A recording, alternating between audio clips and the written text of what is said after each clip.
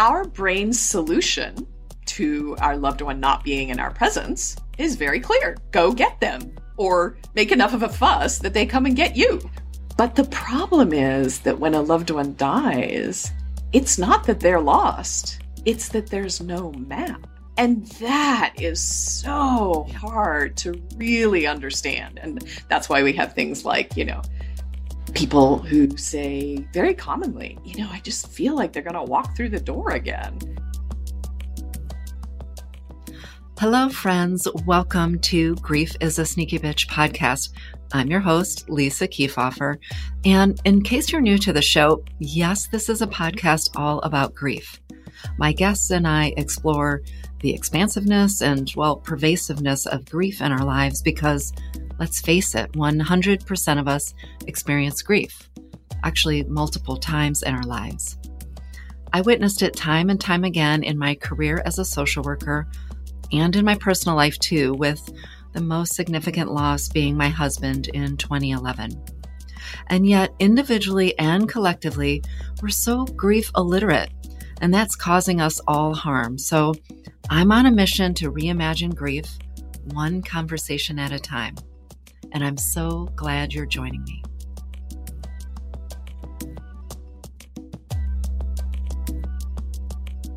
Y'all, I devoured the book, The Grieving Brain, The Surprising Science of How We Learn from Love and Loss last year. And I knew immediately that I needed to have a conversation with the author on this show. That's why I am incredibly grateful to share that late last year, I had the honor of sitting down with Mary Frances O'Connor to explore the fascinating work she's been doing studying the grieving brain. Mary Frances O'Connor is an associate professor of psychology at the University of Arizona, where she directs the Grief, Loss, and Social Stress Lab, also known as GLASS, where she investigates the effects of grief on the brain and the body. Her work has been published in the American Journal of Psychiatry, Biological Psychiatry, and Psychological Science, and featured in Newsweek, the New York Times, and the Washington Post. But most importantly, I'm 100% confident that you will learn so much from our conversation today and appreciate the warmth and wisdom she brings to it. I can't wait for you to meet her. Mary Frances O'Connor, I have been waiting to say this for so long. Welcome to Grief is a Sneaky Bitch podcast. Oh, it's so lovely to be here. I'm so happy to have you on conversation. It's been nice to get to know you a little bit in a previous conversation we had and to semi-cross paths on another event. But I'm so grateful, and I know my listeners are so grateful to have this time to spend with you in our conversation today to explore the grieving brain, which if you all don't know or haven't seen, if you don't follow me on social media at Lisa Kiefhofer MSW, you know I've already been raving about her book, The Grieving Brain, The Surprising Science of How We Learn from Love and Loss, and the learning piece I want to dive into today. But there's going to be links to the book in the show notes for the episode. If you follow me on social media, if you're on my newsletter, links to go buy your own copy. And maybe buy a copy for a friend, because if you're anything like me, your copy will be highlighted in bright pink highlighter marker, and then you won't want to lend out your copy. So there you go. Anyhow, fangirling out here just for a minute. It's very, very meaningful that it connects for people. Yeah, no, it's phenomenal. And both of us teach loss and grief at respective universities. I've incorporated your book into some of the work that I do. And I'm just excited because I think part of what we're going to unpack today is I think you're really bringing a really important new lens to our grief literacy canon, which is really what we need since we're sort of walking in this grief illiterate world and it's causing us a lot of unnecessary suffering. So, yeah. That's well put. So I'm grateful for that. So of course I have so many questions, want to dig into the research, to what you learned with fMRIs and studying the grief brain.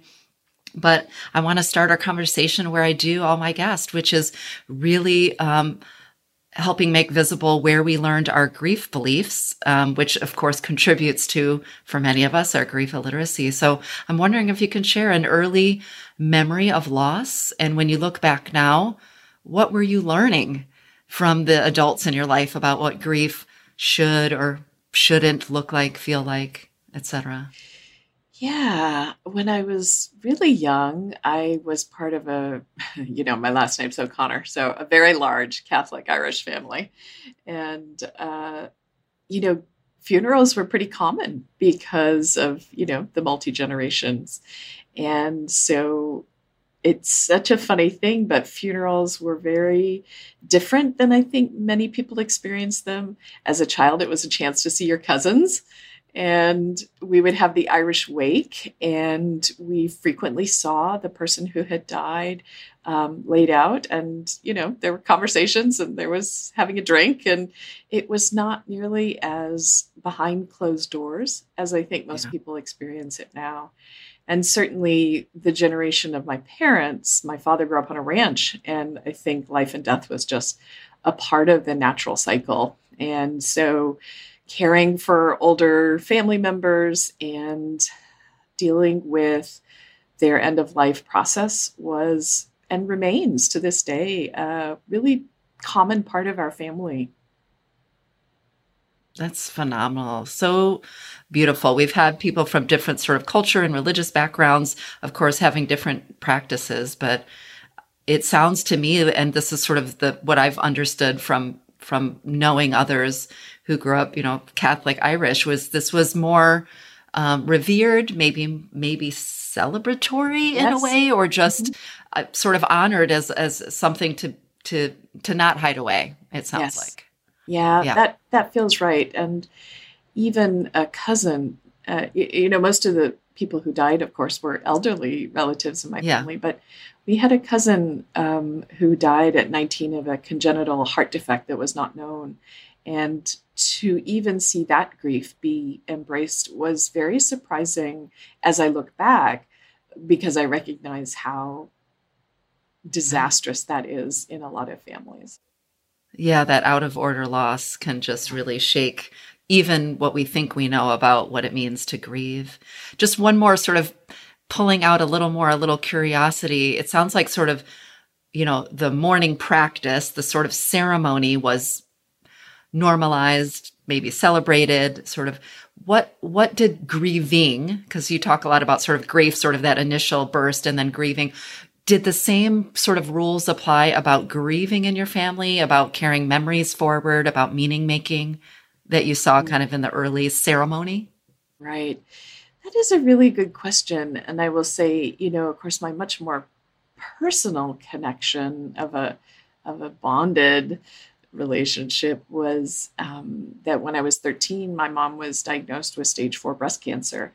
And so I didn't really understand at the time that it was considered a terminal illness, but I certainly knew that grief came to our family. And there were lots of ways in which that wasn't discussed, even in the fact that I didn't know she had a year to live, although she ended up actually living another 13 years. But I knew that tension between what you can talk about and what you can't talk about was always around. Yeah, interesting. Sort of that anticipatory grief, and do we give permissions or not? And I think a lot of folks can relate, I'm sure the listeners, and it's definitely talked about a lot, is that there's a lot of beliefs hung up in, if I acknowledge my anticipatory grief, I'm somehow giving up on this person. And we don't allow, in general, for us to hold two things to be true because we're so binary focused. So it was sort of like, how can we hold loving and cherishing her and hoping for your mother's well-being and recovery and acknowledge there's a profound loss that's happening here. Yeah.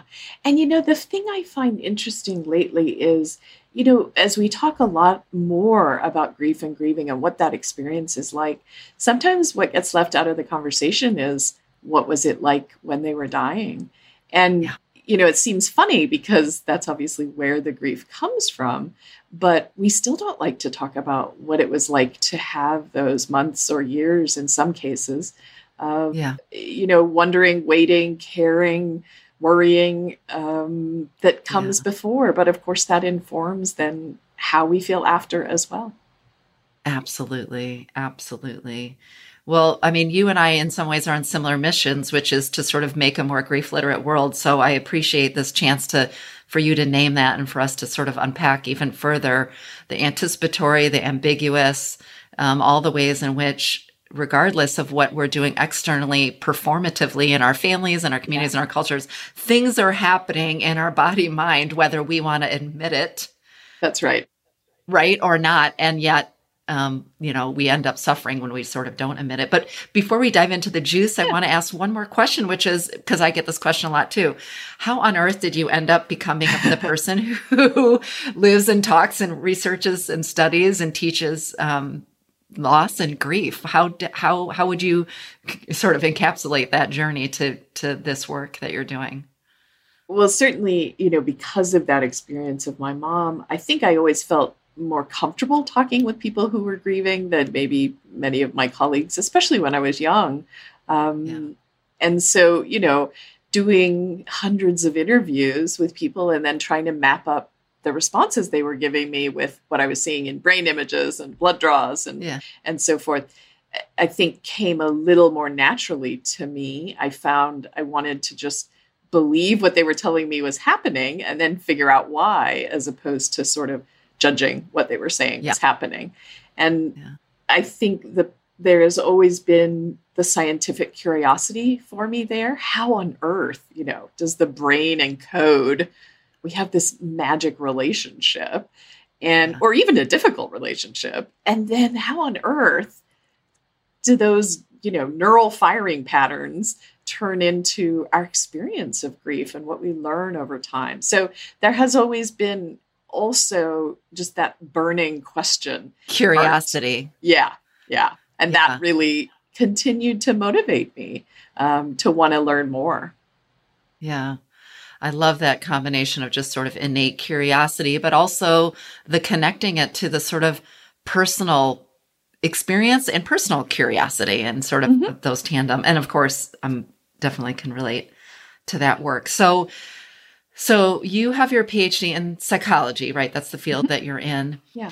Tell us about the studies that walk us through a little bit about, these are pretty unprecedented. They're not pretty, they are unprecedented studies we've looked at the brain for lots of things, right? Yeah. In research over time. But this was really a first of its kind to think about, can we look into the brain and know something about what's happening when grief, comes upon us? Tell us a little bit about kind of the mechanisms of that study and some of your early learnings. Yeah. Well, I had really originally started in graduate school being very curious about the physiology of grief, what happens in our cardiovascular system. Given we know that the broken heart phenomenon is a real thing, that when we lose a spouse, for example, we're at higher risk for our own mortality in the next 6 months or so, it was clear to me there was some sort of physiological response. And so my graduate work mostly focused on those kinds of questions in the cardiovascular system. But as I was nearing the end of my graduate training, a researcher who had done some studying, actually at University College London, on functional magnetic resonance imaging, fMRI, which at that time was brand new technology. Yeah. He said, I think we should take these folks who've been in your dissertation study and we should put them in the scanner, which was such a novel idea. And at first I thought, oh, good Lord, that's an awful lot to learn because neuroscience was very new at the time. Yeah. But we did, and it was so rewarding. So we asked people, the first question we had, of course, was, how are we going to evoke grief when people are in this pretty sterile medical environment of a neuroimaging and go. Right, exactly. And Turn it on, turn it off. perform your grief now. Yeah, that's not really going to work so well. And so we did what, people might do when they were sharing stories about their loss. We asked them to bring photographs of the person who had died, and we scanned those into a computer, and then also asked them for words that were sort of resonant about the loss itself. And so we scanned those as well. And so while they're in the scanner, they're able to look at photos of the person who's died, and we compare the sort of reaction in the brain to just looking at a picture of a person, right? So we're not so interested in what you do when you look at a person, but if you add to that, what is it to look at a person for whom you are grieving? And so the for whom you are grieving was what the initial studies really were showing. And it was that study published in 2003 was the first grief MRI study.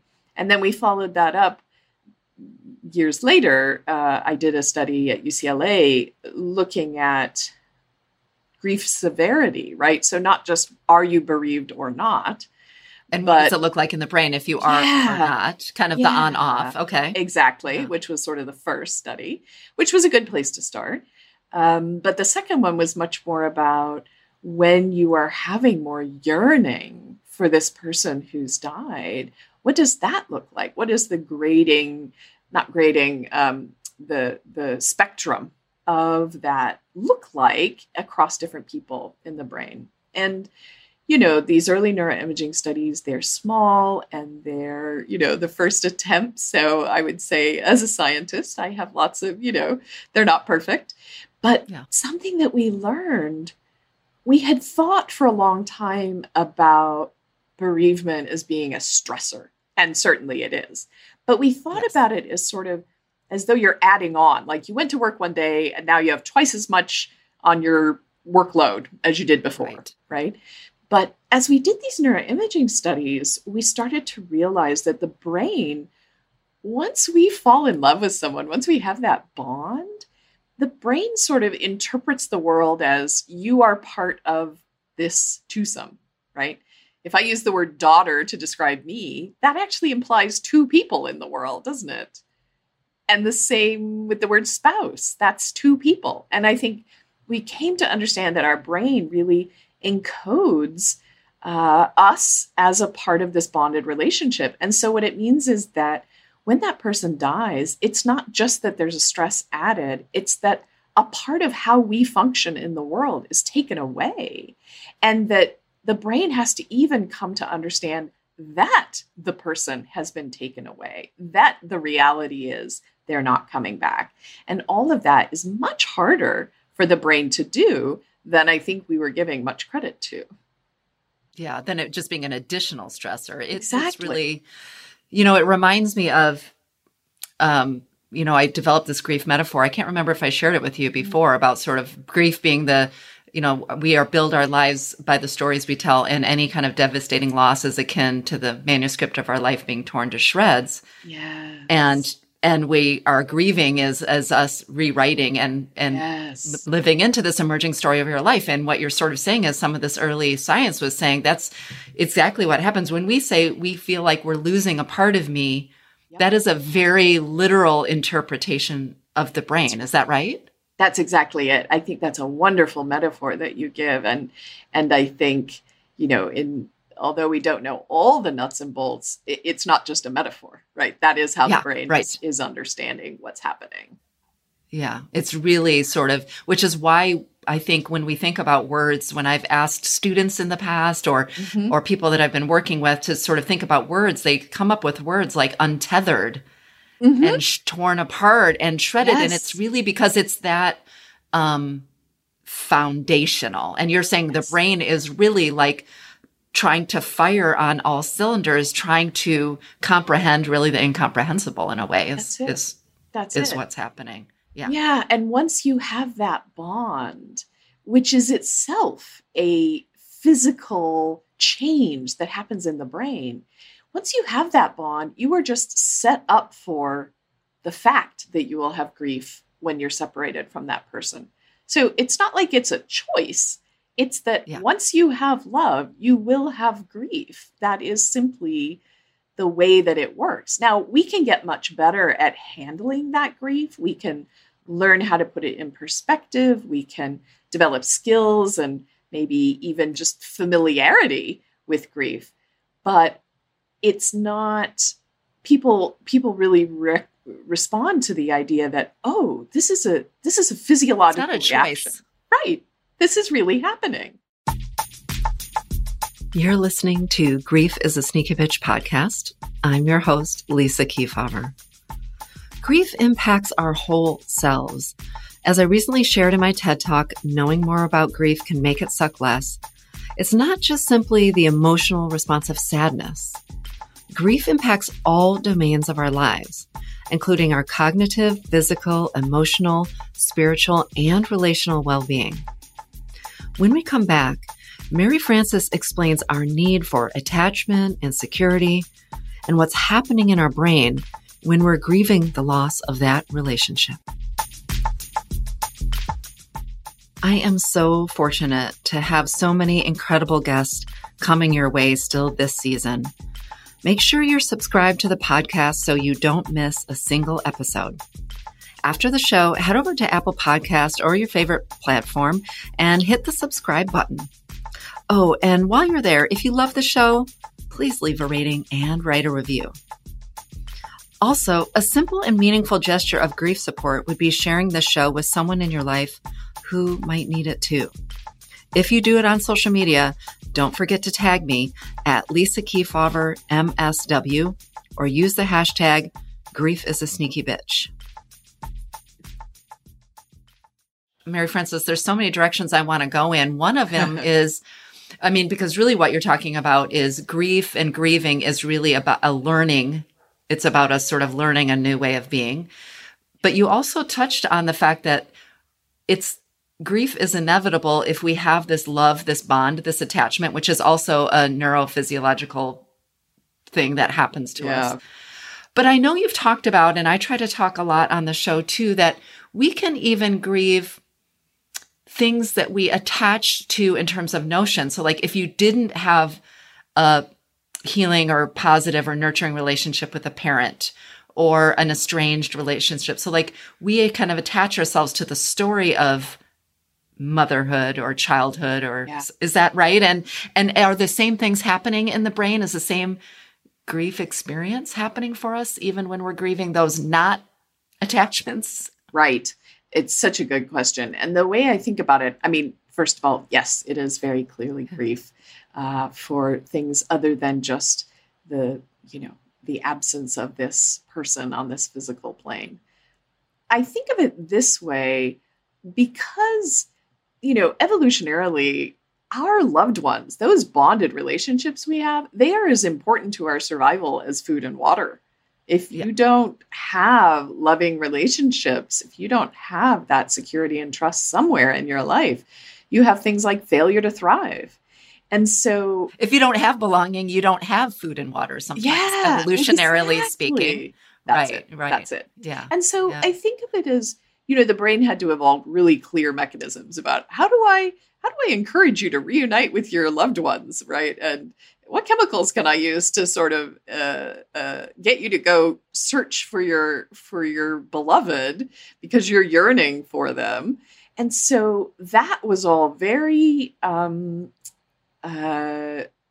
physiological, I guess I'll say, in terms of that bond being formed and then what happens upon the separation from that bonded person.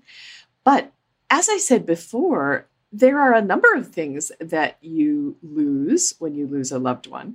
And so part of what you lose is part of yourself, right? So I said before, if I think of myself as a daughter, that implies two people, but it also is, how do I function in the world when I have changed? How am I the best daughter I can be if my mother isn't here? How am I a parent? In what ways am I a parent now if my child has died? And so the reason I think that focusing on that aspect of loss, a part of yourself is lost, is that then I think we can see the other kinds of metaphorical losses that the brain recognizes as being somewhat similar. So if I retire, my gosh, being an academic is such a central part of the way I function in the world that I would lose a part of myself, right? Yeah. And Yeah. loss of function, loss of health, loss of safety, loss of all sorts of things. These also then are experienced as a grief, not because of a specific bond that is broken, but because of the similarity of the experience to when we lose a bond. That loss of self. Yeah. Yeah. Those ambiguous losses that you're talking Yeah. about and sort of all of their different iterations, which I think, I mean, we're grief illiterate across the board, but I think ambiguous loss in particular is a place that, I don't know if you find this, but so many of my students are recognizing and naming losses they never give themselves sort of permission to acknowledge. So I appreciate that this work even helps us bring those kinds of losses into our vernacular, into our conversation. Part of what you were just touching on, I think, was sort of this location of ourselves and our location of ourselves in relationship to other people. Can you tell the listeners a little bit about sort of this notion of here, now, and close? Yeah, sure. Which I thought was so fat. That section of your book was just literally, I was like, I'm going to run out of highlighter ink anyways. But I thought that was so interesting about helping us sort of understand why, we experience grief, even when we have these losses, even maybe when the person is still alive, but not like in the case of your mother, having this diagnosis. So can you tell us a little bit about here, now, and close? Yeah. So this for me is really thinking about why grief may have come about. And, I do think it really starts with once we were mammals, right? Once we didn't just sort of lay an egg and move on like reptiles do. Once we had to care for our pups, our babies, we had a new problem that we had to deal with as mammals, which was how do we all find each other, right? How do I find my mate who is co-rearing, my pup with me or who is co-parenting my baby with me? How do I find them again? How do I trust that they will find me? Not to mention, how do you not lose your toddler in the grocery store? And lots of reasons why we needed these invisible tethers that we call attachment bonds. And so I think the brain got very good at understanding where they are and when we will see them again. In fact, I mean, right now, if I ask you, where is your boyfriend or girlfriend? When will you see them again? You probably have a pretty clear idea, right, of how you would get to them if you needed to. And so I think the brain carries these dimensions around of here and now, right? When will I see them again and where? And there is a third dimension, I think, that has been thought about less, which is this dimension that I call close. And so in the same way that someone can be near and far, or someone can be seen later or now, we also have this close dimension, which is sort of like, are you and your sister close? Are you two more distant? And you can see even in the words we use, we describe it as a dimension of closeness. Yeah. Well, it turns out that the brain actually, we have some neuroimaging evidence to suggest the brain uses these dimensions similarly as well. Now, the importance of this for grieving is when a loved one dies, there is a real problem. Our brain's solution to our loved one not being in our presence is very clear. Go get them or make enough of a fuss that they come and get you. But the problem is that when a loved one dies, it's not that they're lost. It's that there's no map. And that is so hard to really understand. And that's why we have things like, people who say very commonly, I just feel like they're going to walk through the door again. And part of the reason for that is because we also have this close dimension, which is this person would be trying to reach me, would be trying to come back, or I really should be trying to find them. And we find that people often will scan, the crowd that they're in thinking, I wonder if they're here, and then think, well, that's a crazy thought. But it's because of this closeness that we assume that people are still attached to us with these tethers. So what happens is you get some of those strange behaviors, but also we get a lot of emotions because the brain for a while just believes they're out there somewhere, right? This is, you pick up your phone to text to the person that something happened and then you realize you can't do that. And so I think one of the sort of subconscious things that happens is, well, what would it mean if this person you love just suddenly dropped off the face of the earth and wasn't trying to reach out to you? I think you might feel really angry, or you might feel a lot of guilt. Like, what did I do? How did I ruin this? And so while it is not rational, just like texting the person isn't rational, I think we have these strong experiences of anger and blame and guilt because there's a way in which our brain still believes that they are attached to us and that that's sort of the best solution the brain can come up with for why they're not responding. And so I think those emotions, which often are very intense for people, and people often don't themselves understand, if looked at from that perspective, make a little bit more sense. Yeah. I would add fear to that too, of course, absolutely. because of the survival instinct. Oh, absolutely. Yeah, I think so many of our listeners can relate. I absolutely know. I can't tell you how many times, 11 years since I literally held my husband in my arms when he died, I will have some good news happen or something happen with our daughter and want to tell him or, pick up the text. So desperately, I think what I appreciate so much about this sort of mapping, this description, this here, close now, this sort of understanding of our brain as having mapped these sort of, I don't know, I think about it, I don't remember if you use this language or not, but these deep grooves, of kind of like the person, I think of the person, then I know how to reach them and get them. And these are these deep grooves. And so part of why we feel so untethered and why we have these maybe very for sure disconcerting, counterfactual kind of like things like I'm going to call him, but I know he's dead, but still I reach to call him, is because we have these maps that we've had to memorize sort of deep in our subconscious. And it's going to take us time to learn, sort of different grooves or sort of, right. I'm mixing a lot of metaphors there, but that's yeah. I think that's really profoundly powerful. And all of the array of emotions, which is not just sadness. And you just mentioned anger. And so many people say to me all the time, I feel angry. And then I feel crazy for feeling angry at the dead person, or I feel bad. And I'm anger. I mean, just to what you said, to reiterate, anger among all of these emotions are a completely normative response to this loss, given what you're telling us about the way the brain works. Yeah. And I think if there's anything that I try to convey with this work, what's the point of doing all these studies is often what you're feeling is way more normal than you think.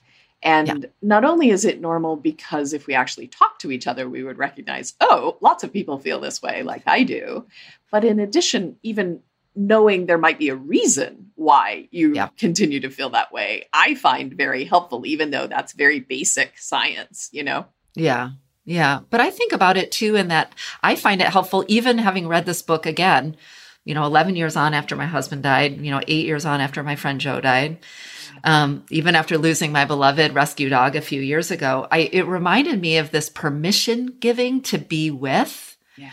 And it's not, I do think what we're like the conversations we're having here and the work that we both do of normalizing that we talk to each other about like, oh, you feel that way too? I do too. That's important. Yeah.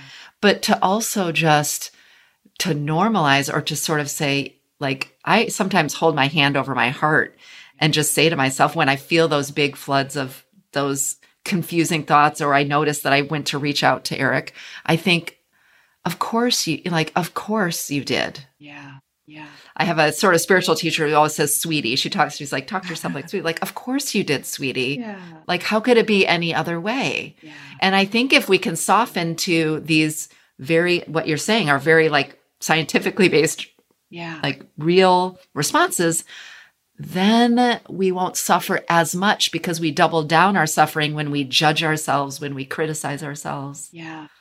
And I think there's a funny thing that happens, which is that people think, well, if I'm still reaching out to that person, then is it because I think they're in heaven? But I don't, for a lot of people, they don't really believe in heaven, or they don't believe in an afterlife in the way that historically a large portion of our culture did. And so for me, providing another possible reason for why you might feel this way, which is that once you bonded with that person, that physically changed your brain, right? And they are in your brain physically forever. And so, of course, it makes sense, sweetie, that you're going to still, talk with them or seek advice for them, or even just carry on their values because they are a part of you. I'm just curious on a personal level, did that study, did learning that shift how you even permission gave yourself for whatever grieving you still feel, for instance, with the loss of your mother or others? Did that shift your own relationship with grief at all? Yeah, in a funny way, I think it has. I will tell you that the losses that I have had in my life, they are not, I don't yearn in the way that I hear people talk about yearning for a partner or for a child. And I had, my own grief reactions with the death of each of my parents, and each of those were very different. But I think that it helped me to understand some of the feelings that I was having. But in many ways, it really helped me to understand people whose experience was different from mine. So that although I had not had that just bereft yearning for them to be back, I came to really understand why someone might be having that experience, and the intensity of it could be because of all of these neurochemicals. We're talking about dopamine and oxytocin and opioids in the brain. Those are really powerful motivators. And so it suddenly made other people's experience, even different from mine, make sense. Yeah. Boy, wouldn't the world be a better place if we all had that understanding that while grief is something 100% of us will experience multiple times in our lives, to really understand deep in our core that it's okay if your experience looks or feels or sounds different than mine, and that doesn't make it more or less valuable. It just is. That's right. Exactly. Yeah. And when I imagine, which is never the same as experiencing it, but for example, my best friend since we were 14, I know that her death would be very different for me, and would lead to that yearning in a way that I can understand at an intellectual level, even though I haven't experienced it. And somehow that, to me, both makes me a little less fearful and also really helps me to connect with what other people are experiencing.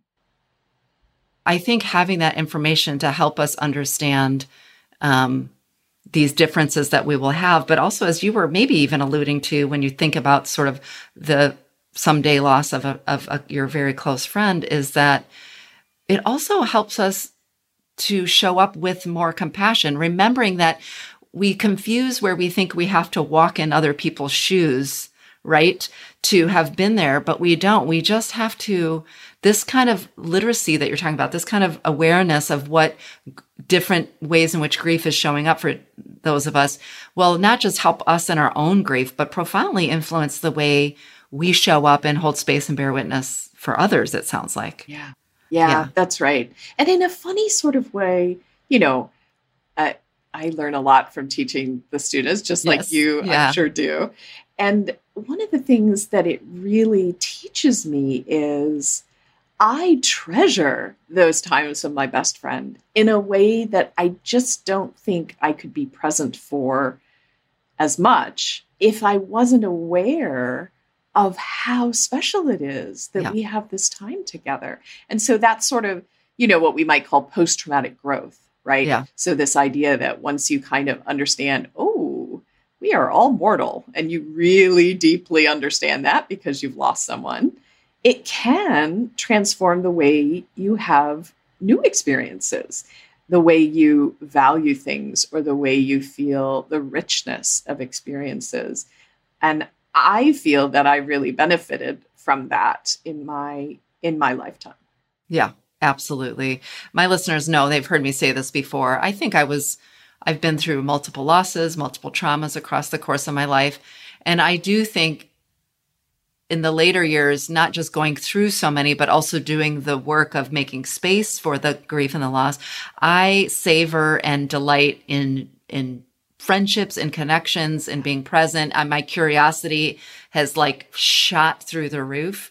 And I think I attribute that for me, but it doesn't mean, by the way, if you're listening and you're early in your grief, no one is or should be expecting you to have that. That's just I'm lighting this lamp way down the path for if and when you get there. But I do think that's something that I have noticed. And yes, I definitely see that as I listen to and read the papers and do the work with my young students.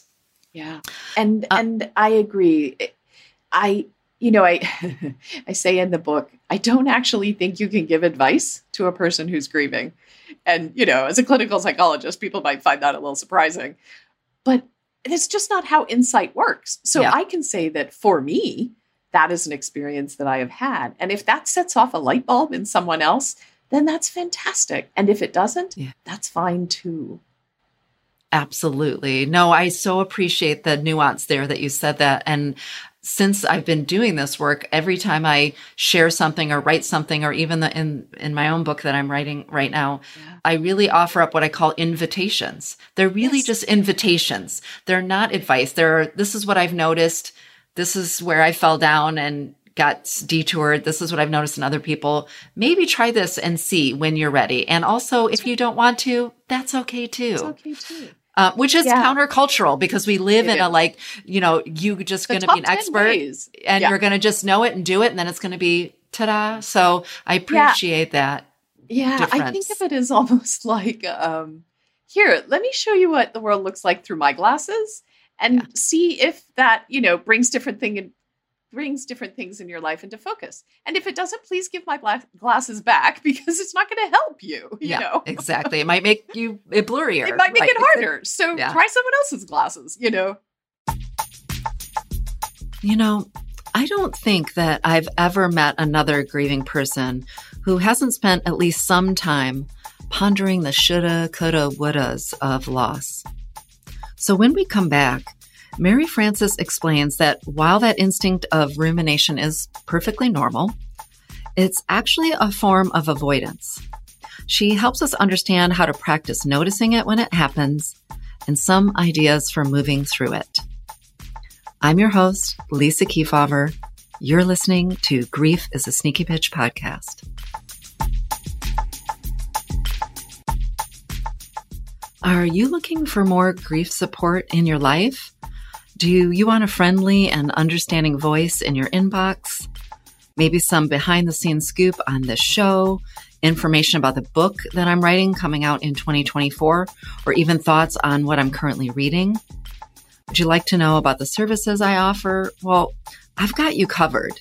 Sign up for the Not So Regular newsletter today by visiting lisakefauver.com/newsletter. That's Lisa, KEEFAUVER.com/newsletter.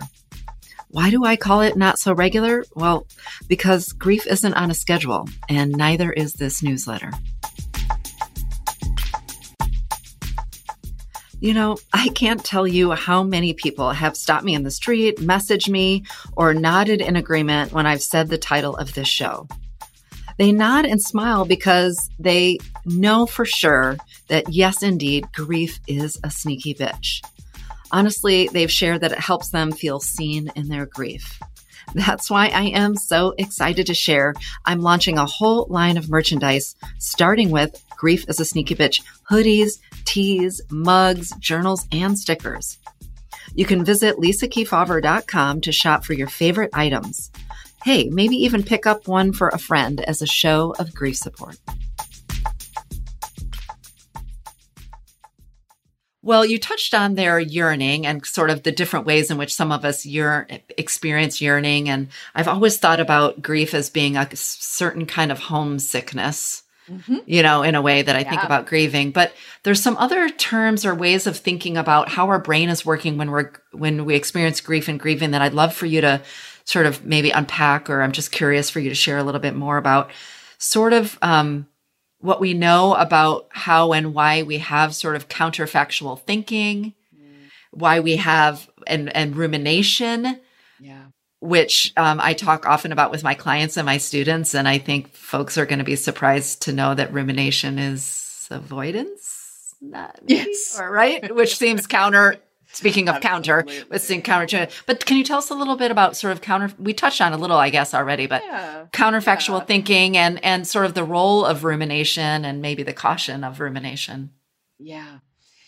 So I think that when we think about the thoughts as also a part of our grief reaction, so it isn't just feelings. Yeah. And it isn't just physiology, right? It isn't just our blood pressure goes up, but it's particular kinds of thoughts as well, or particular patterns of thoughts.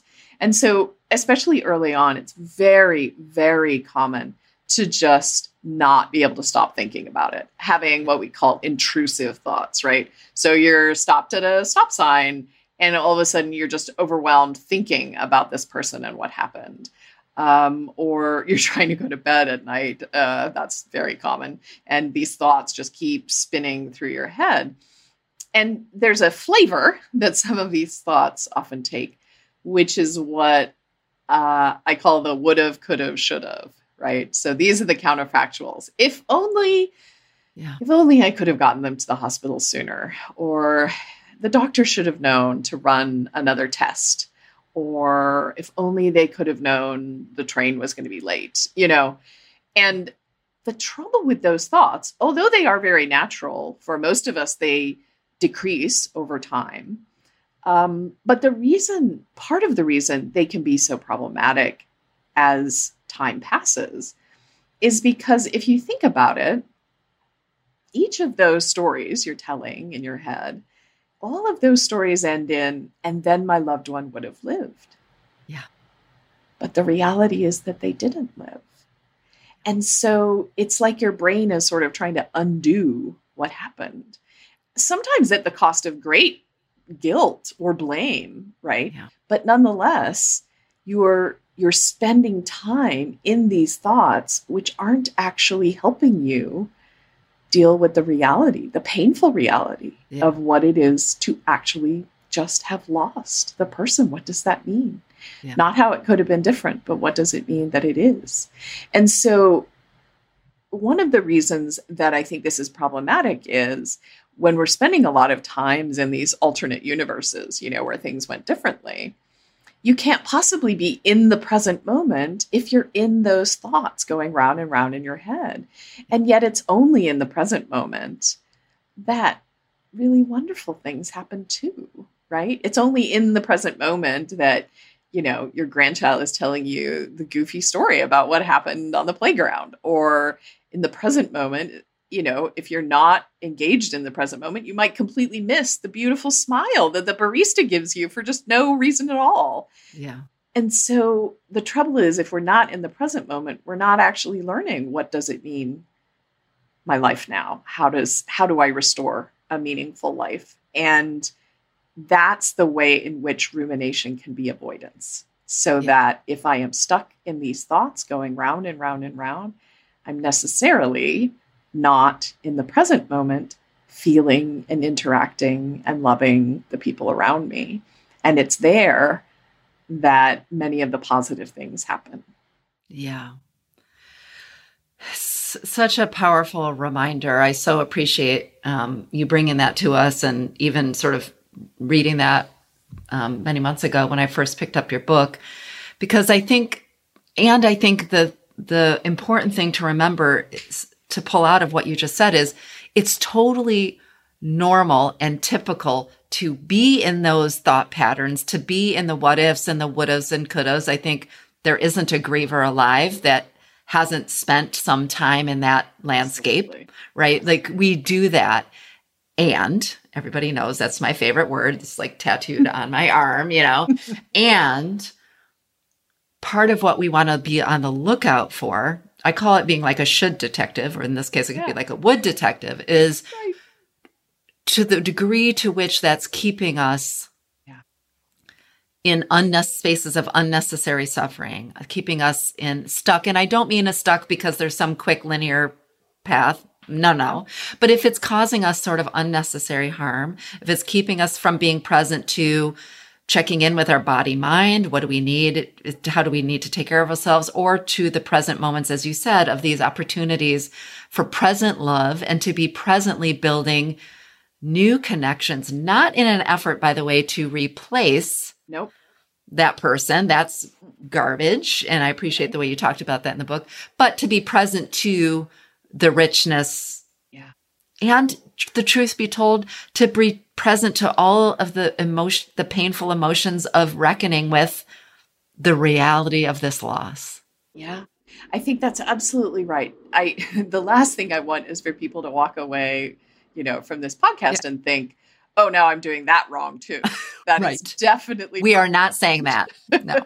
And the way I think about the utility of giving a label to these thoughts is that then I have a choice. So eventually you can become aware, oh, I'm doing that thing. These thoughts. Right. I think that's what they were talking about. Oh, that's these thoughts. Okay. So that in and of itself is just useful. Oh, other people have this too.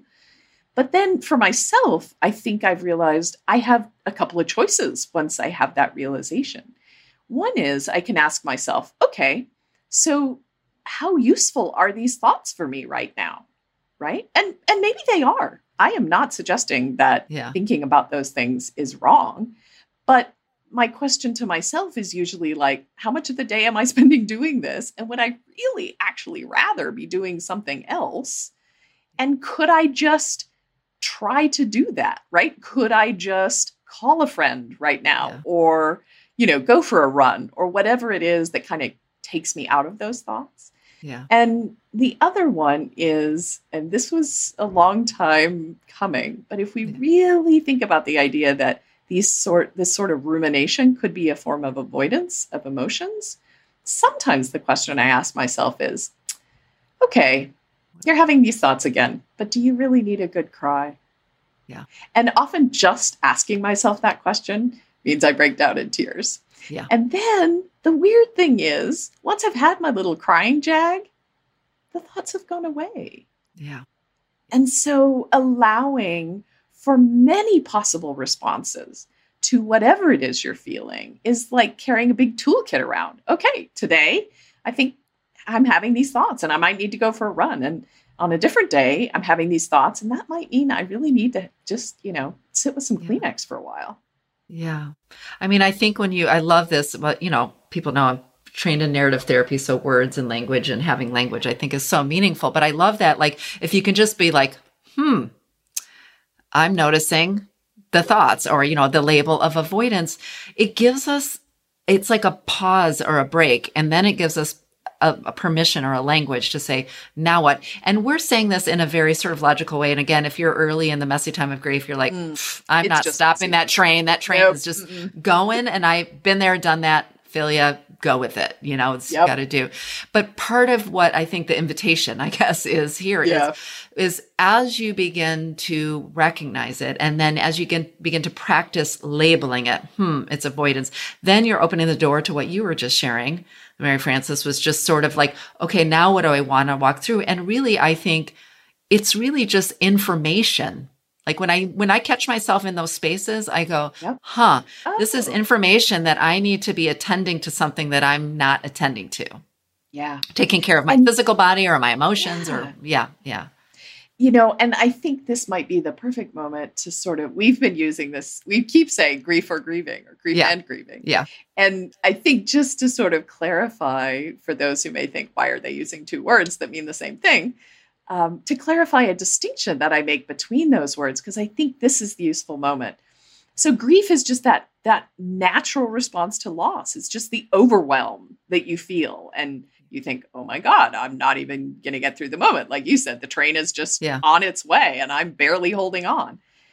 Grieving, on the other hand, is a process. And so it's not in the moment, it's what happens across many, many, many moments. And one of the things that happens is you discover, oh, I'm going to keep having these waves of grief.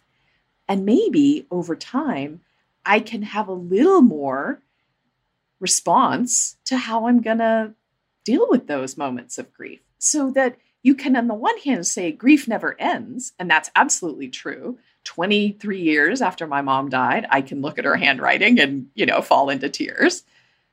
Grief is going to keep happening. It is the overwhelming emotion that just arises when we're aware of a loss. But grieving means my process has been, I understand that it is okay to have that feeling and that the feeling isn't going to last forever and that I can reach out for comfort when I'm having that feeling, or I can take myself for a run.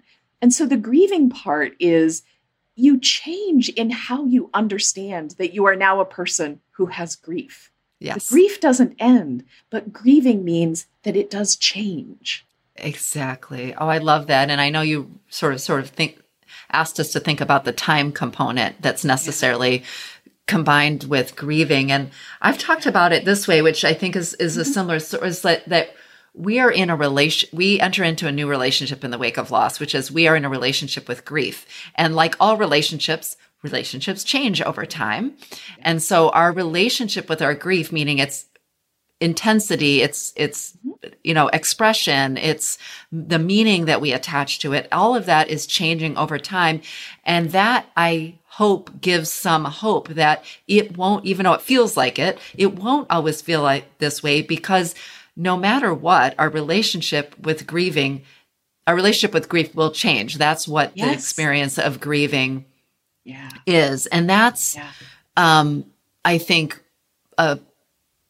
can be profoundly important. And I hope if there's someone listening who's earlier in their grief can just file that away, for a later date, because I think for many of us, one of our biggest fears, I think, especially again in the early phases of grief, whatever that means, again, there's not stages, is I will always feel this way. I will always feel this way. And I think for many of us, we don't give ourselves back to that permission giving space to feel the hard feelings because, and I know I've said this before, I remember saying, if I open this door and it's like, it is never going to close, I'm always going to feel this way. And so this distinction you make between grief and grieving is so important, which is our relationship with all of the aspects of grief, the cognitive, the physical, the spiritual, the relational, the emotional, inherently changes over time.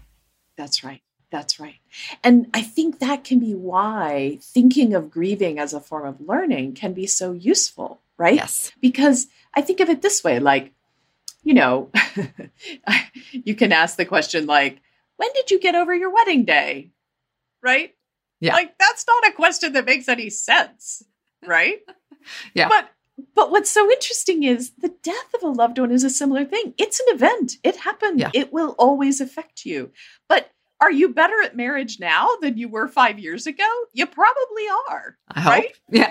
Do you still have things you think you might need to learn? Probably. And so grief, I think, is a similar way. It is just a part of you now, but you get better at understanding it. What does it mean? How do I handle it? How do I talk about it? What do I do with it? And so I think of it that way. On the one hand, it is always there. And on the other hand, we have a different way of being with it. Yeah. Yeah. No, the learning, the sort of notion of grieving as learning has resonated with me for a long time. And I think in your book, in The Grieving Brain, you do such a beautiful job, both sort of at the scientific level, but also at the story level, helping us understand that. And even that notion, I think, is so powerful to the griever, because we often say, I don't know how to do this. And the answer is, of course you don't, because you've never been here before. But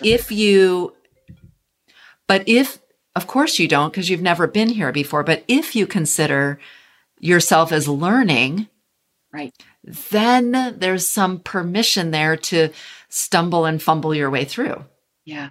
Well, and for me, I think this also gives me a little bit of faith and comfort that brains are meant to do this. Your brain is good at learning, it turns out. You have a lifetime of evidence of this, right? And so in that moment, you think, it's going to be like this forever. That's not giving any credit to your brain that actually gets better at understanding things and gets better at offering solutions. And that is just, that physiological process that you can't rush that. It's not like, you can't just sit down and learn calculus one day. You got to do arithmetic first. And so having sort of that faith of like, okay, I don't know how to do this, but I have some faith that human beings know how to do this, and I am a human being. Yeah, I love that shift in perspective and that permission giving. Again, I think all the time about how much we suffer unnecessarily because we individually, collectively, systemically, culturally don't give ourselves grace for the growing, the shifting, and the learning that we do. So to think about and to be reminded that I've learned everything that I've known. There was a time when I didn't know anything. I didn't know how to walk. I didn't know how to talk. I didn't know. I still don't know calculus, so sorry. But, Me neither.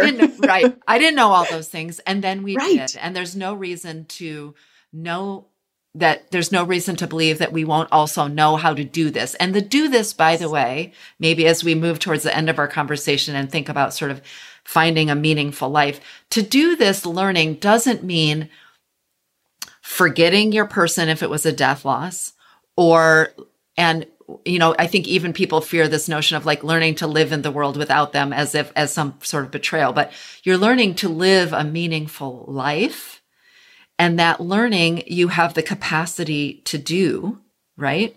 But our goal isn't, I'm learning just to forget them.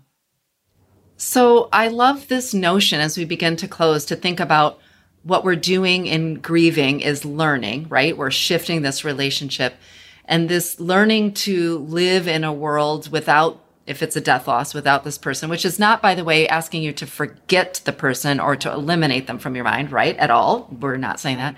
But to learning to live with them and their memory and be present for the future learnings, relationships is kind of what I even hesitate to use this word, the goal of grieving, because it feels very sort of like, here we go back to productivity and like, but when we think about, this, we teach our students sort of like the moving between like oscillating between loss orientation and restoration orientation, blah, blah, blah, theory terms. But for the listeners thinking about how we might incorporate this learning in terms of where we're going with our grief and thinking about a meaningful life, which isn't necessarily making meaning of the how or why someone died, but it's building a meaningful life. What might you offer up that you've learned in your work and your research about that process of working towards a meaningful life?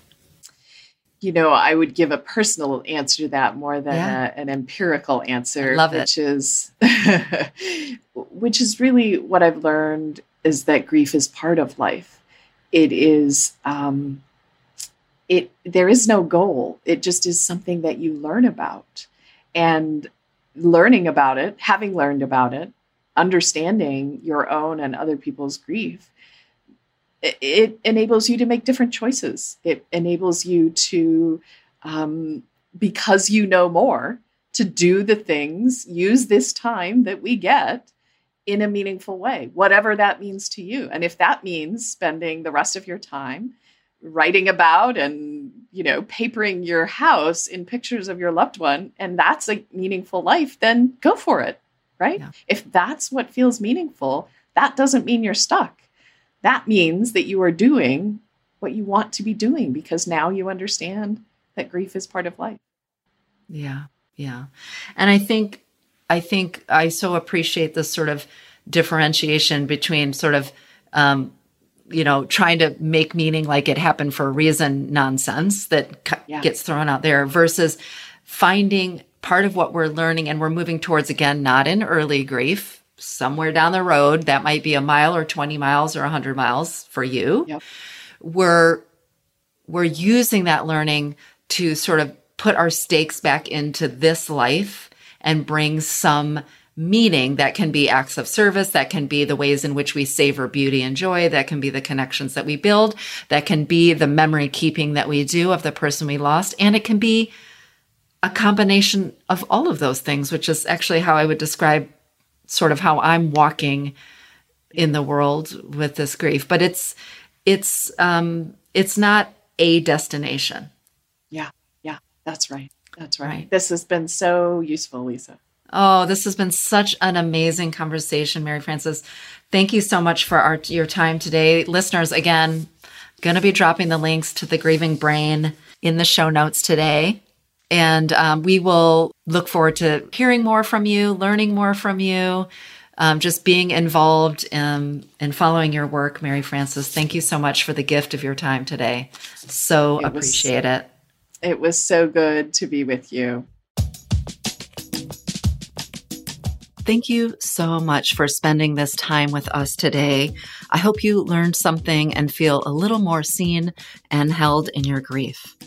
I want to thank Giles Smith of Alafia Sounds for creating the music for the show today, and the team at Permanent Record Studios for producing today's episode. Thank you for listening to Grief is a Sneaky Bitch. I'm your host, Lisa Kefauver. Until next time, I see you, I hear you, and I'm holding you in my heart.